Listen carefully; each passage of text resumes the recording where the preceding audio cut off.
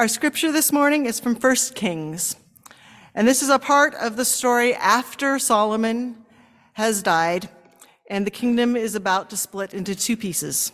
It's a very long story, so if you find yourself checking out, just check back in when you can. So 1 Kings 12, 1 to 17, and 25 to 29. Rehoboam went to Shechem, where all Israel had come to make him king. When Jeroboam, Nebat's son, heard the news, he returned from Egypt, where he had fled from King Solomon. The people sent and called for Jeroboam, who along with the entire Israelite assembly went and said to Rehoboam, "Your father made our workload very hard for us. If you will lessen the demands your father made of us and lighten the heavy workload he demanded from us, then we will serve you." He answered them, "Come back in 3 days." So the people left. King Rehoboam consulted the elders who had served his father Solomon when he was alive. "What do you advise?" Rehoboam asked. "How should I respond to these people?" "If you will be a servant to these people by answering them and speaking good words today," they replied, "then they will be your servants forever." But Rehoboam ignored the advice that the elders gave him and instead sought the counsel of the young advisors who had grown up with him and now served him. "What do you advise?" he asked them. "How should we respond to these people who have said to me, 'Lighten the workload your father demanded of us'?" The young people who had grown up with him said to him, "The people said to you, 'Your father made our workload heavy, lighten it for us.' Now this is what you should say to them. 'My baby finger is thicker than my father's entire waist. So if my father made your workload heavy, I'll make it even heavier. If my father disciplined you with whips, I'll do it with scorpions." Jeroboam and all the people returned to Rehoboam on the 3rd day, just as the king had specified when he said, "Come back to me in 3 days." The king then answered the people harshly. He ignored the elders' advice and instead followed the young people's advice. He said, "My father made your workload heavy, but I'll make it even heavier. My father disciplined you with whips, but I'll do it with scorpions." The king didn't listen to the people because this turn of events came from the Lord, so that he might keep the promise he delivered through Ahijah from Shiloh concerning Jeroboam, Nebat's son. When all Israel saw that the king wouldn't listen to them, the people answered the king, "Why should we care about David? We have no stake in Jesse's son. Go back to your homes, Israel. You better look after your own house now, David." Then the Israelites went back to their homes, and Rehoboam ruled only over the Israelites who lived in the cities of Judah. Jeroboam fortified Shechem at Mount Ephraim and lived there. From there, he also fortified Penuel. Jeroboam thought to himself, "The kingdom is in danger of reverting to the house of David. If these people continue to sacrifice at the Lord's temple in Jerusalem, they will again become loyal to their master Rehoboam, Judah's king, and they will kill me, so they can return to Judah's king Rehoboam." So the king asked for advice and then made 2 gold calves. He said to the people, "It's too far for you to go all the way up to Jerusalem. Look, Israel, here are your gods who brought you out from the land of Egypt." He put 1 calf in Bethel, and the other he placed in Dan. For the word of God in Scripture, for the word of God among us, for the word of God within us. Thanks be to God. And we'll join in singing hymn number 672, "For All the Saints."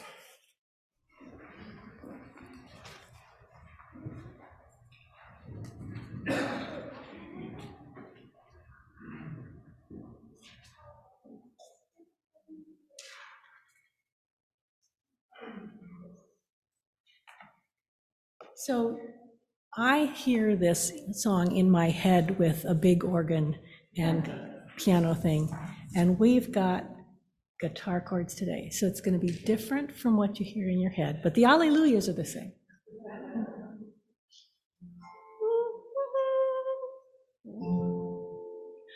For all the saints who from their labors rest, who lead by faith before the world confess, thy name, O Jesus, be forever blessed. Alleluia,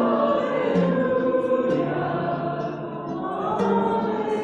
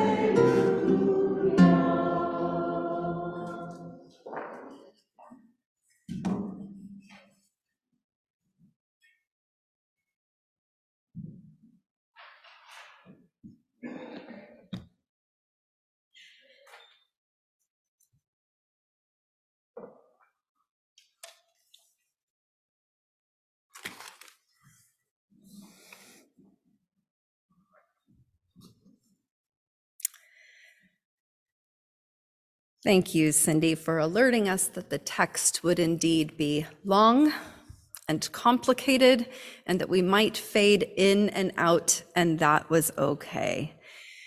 Indeed, 1 Kings tells us a complicated history.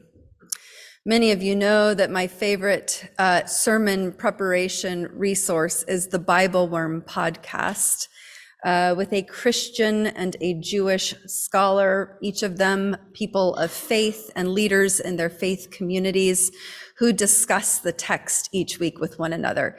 It is rich. It is helpful, and I have come to know and love Bobby and Amy. In fact, I now participate in the monthly Zoom meetings with Bobby, so I've actually come to know him as a person. I got over my fangirling and just got to know him as a person. So I love listening to the Bible Worm podcast, and as I did so in preparation for this sermon with this text from 1 Kings, I felt like I had to squint my eyes and scrunch my brain just to follow. So I could preach an expository sermon on 1 Kings. However, I think you might have to squint your eyes and scrunch your brains just to follow. Part of this is by virtue of us being Christians. We have prioritized the New Testament. It is our testament and our gospel. And so some of these Hebrew Bible stories, some of this history is stuff that we are just less familiar with. We didn't imbibe it in the same way that we swam in the stories of Jesus for so long. What I can tell you is that in this complicated moment, in the midst of a complicated history, the moment is the coronation of the next king, the king that follows Solomon. So we arrive at the coronation, and there are, around this moment, there are political machinations of the northern tribes and the southern tribes that seem to be dividing. There is conditional allegiance. We heard that. We will serve you if you do this thing for us. There is questionable or just straight up terrible advice given to the incoming king. There is bravado and locker room threats. Let's just say that little finger you heard about is not exactly a finger.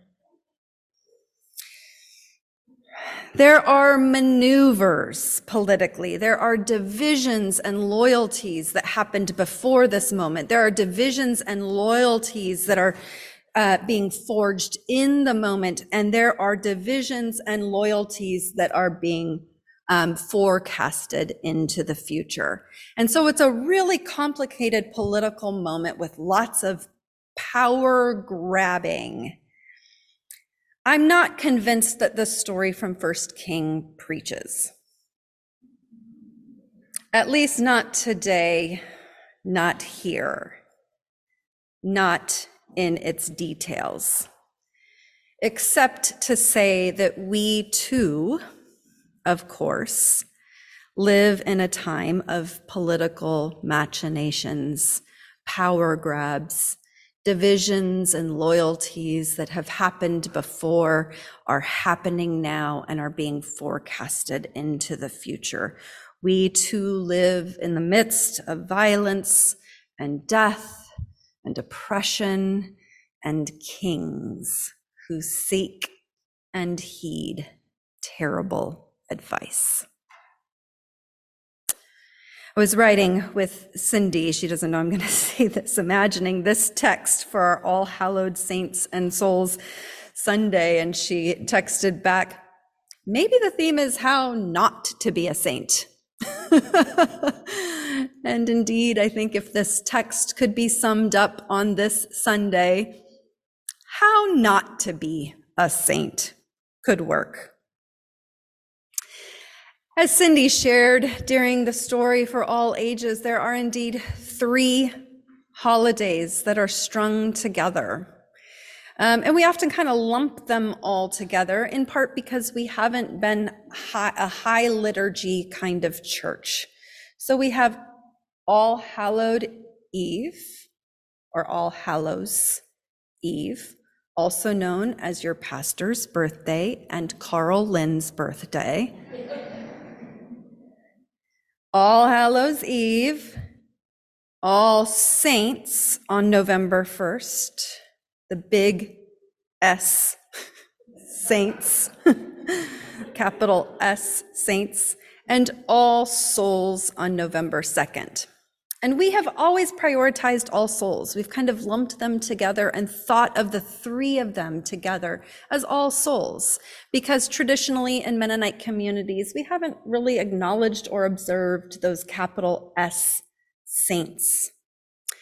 But I really love Cindy's description of that light that shines so bright, the divine spark that casts such a glow that a community comes around and says, this one is one of ours. And we will remember this one and tell this one's stories. And then, of course, each of us have our own small s, lowercase s, souls, just as saintly. And in some cases, not. But those who impacted us, who live with us still. Certainly in my own life, I do not aspire to capital S sainthood, please no.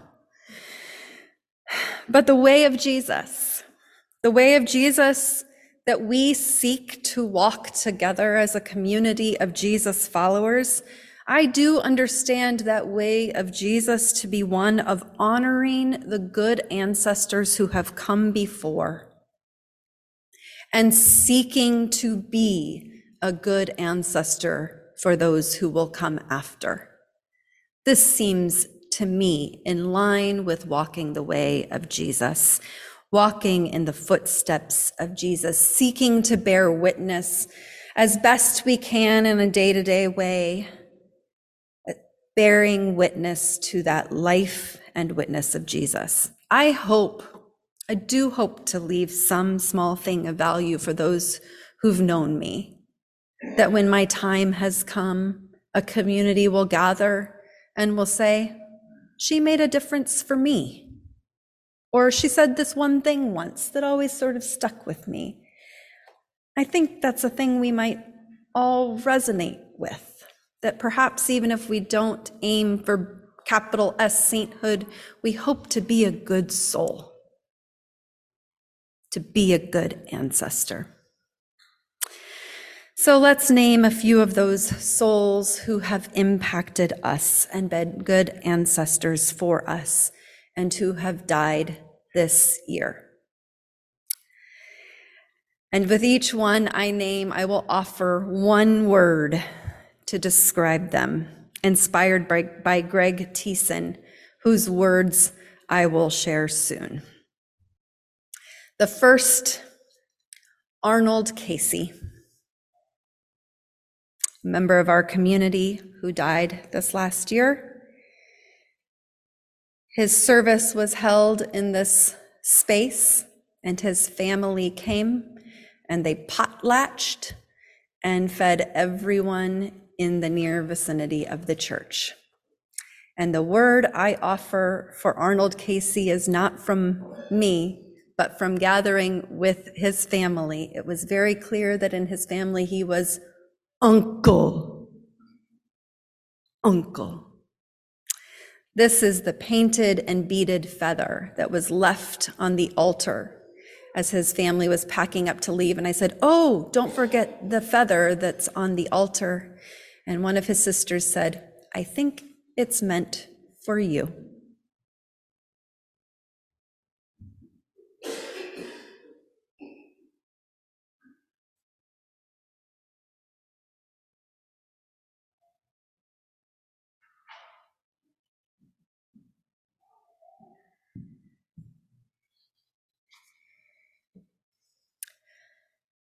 Don Diaz, one of ours who died this year. I'm sure each of us could come up with a one word for Don, or more than one. I see Melissa saying, or more than one. The one that sparkled for me as I was considering Don's impact on my life and on our life as a community was sincere. The sincerity that he brought to the reading of scripture, the sharing of song, telling the truth when he was disappointed in us because he had invited us over and no one came. He was a sincere one in our midst, and we miss him.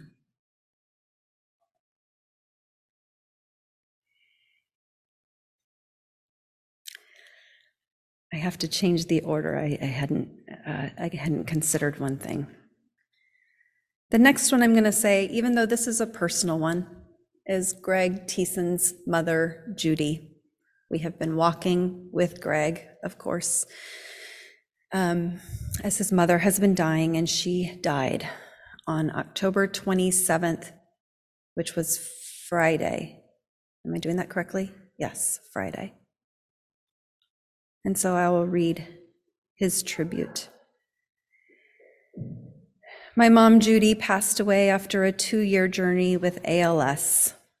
I didn't share about things on social media when she was diagnosed or moved to Durham to be near my brother, David, and the Duke ALS Clinic, or when I took 12 weeks of paid family medical leave to help with caregiving.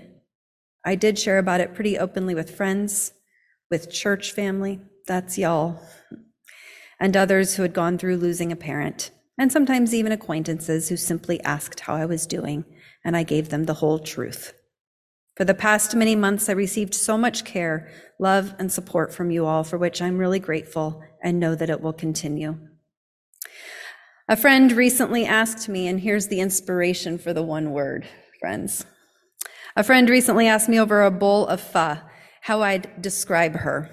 And the first word that came into my mind was ornery. My mom was an incredible listener and nurturing mother, but she loved to pull leg hair under the table, smack my belly mid-back stretch, shoot the paper wrapper of a straw at you during dinner, and even in these past few months had to play a game of thumb war before saying goodnight. She loved us so much, and I miss her a lot.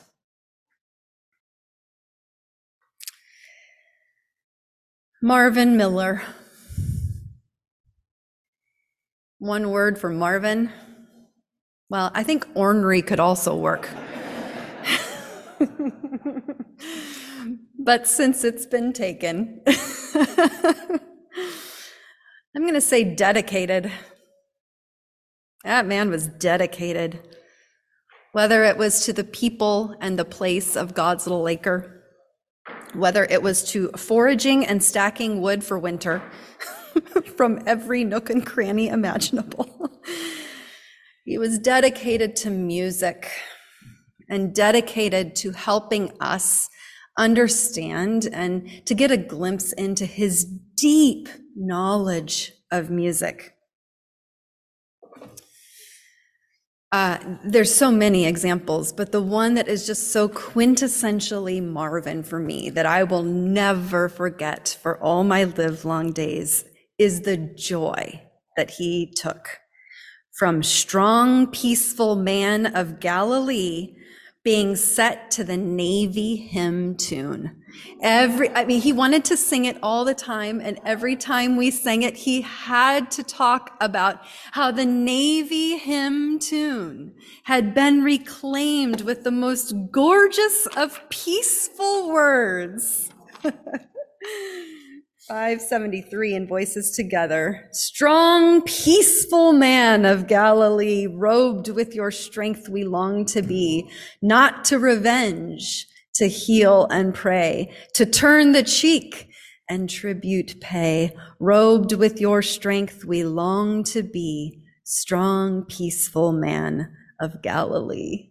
He was dedicated to us remembering that this was the Navy tune claimed. There are many others. Those are the ones that I could recall, unless I've forgotten, that were really held by our community. But we all, like Greg, have our own stories. I know some of you have lost parents and siblings, neighbors and friends in this year.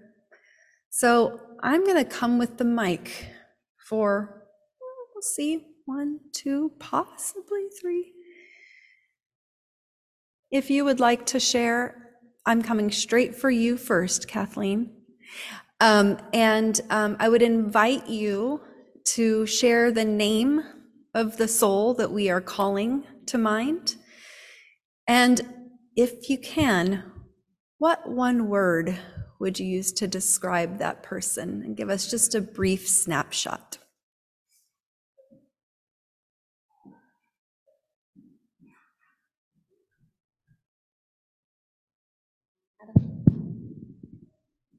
Thank you, thank you, thank you, thank you. As some of you know, Hank and I were members of the Hyde Park Mennonite Church Fellowship in Boise. And when we joined, we found it through the,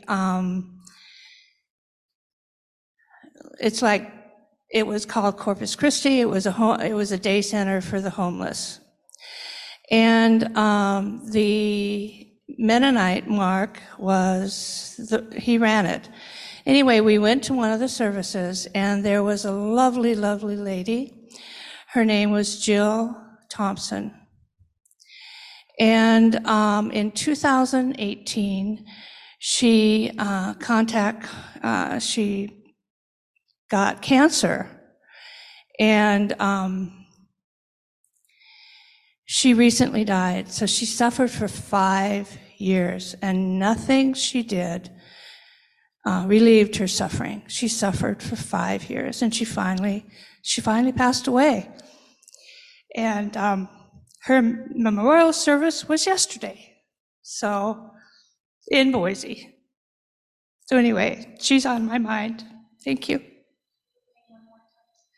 Jill Thompson.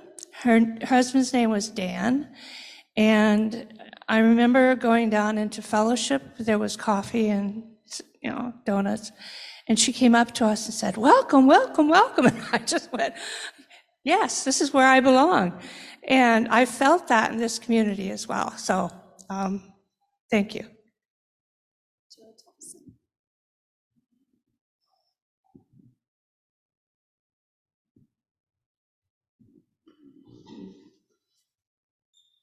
This morning I suddenly feel the presence of my dear friend Jim Becker, the Great. Jim wrote a paper once entitled, "My Life in the Good God Balloon." And he talked about stretching the boundaries, which I don't think he even lived on this side of the boundary. So thank you, Jim, for all you gave to me and to the world. Amen. Jim. One more. First of all, my sister-in-law, Elizabeth, who died on Christmas Eve after living with Parkinson's for many years. Vivacious is the word that comes to mind. Lots of open-armed hugs and a beautiful person. And my father died in late March at the age of 99, so longevity would be one word, but he was a man of integrity as well. Ben. Thank you, Ken.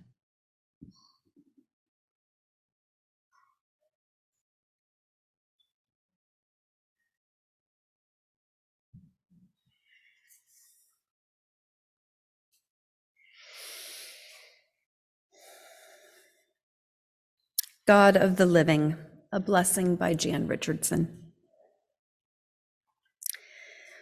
When the wall between the worlds is too firm, too close, when it seems all solidity and sharp edges, when every morning you wake as if flattened against it, its forbidding presence fairly pressing the breath from you all over again, then may you be given a glimpse of how weak the wall and how strong what stirs on the other side, breathing with you and blessing you still, forever bound to you, but freeing you into this living, into this world, so much wider than you ever knew. Indeed, may the good ancestors be with you, and may we all live our way into being good ancestors. Amen.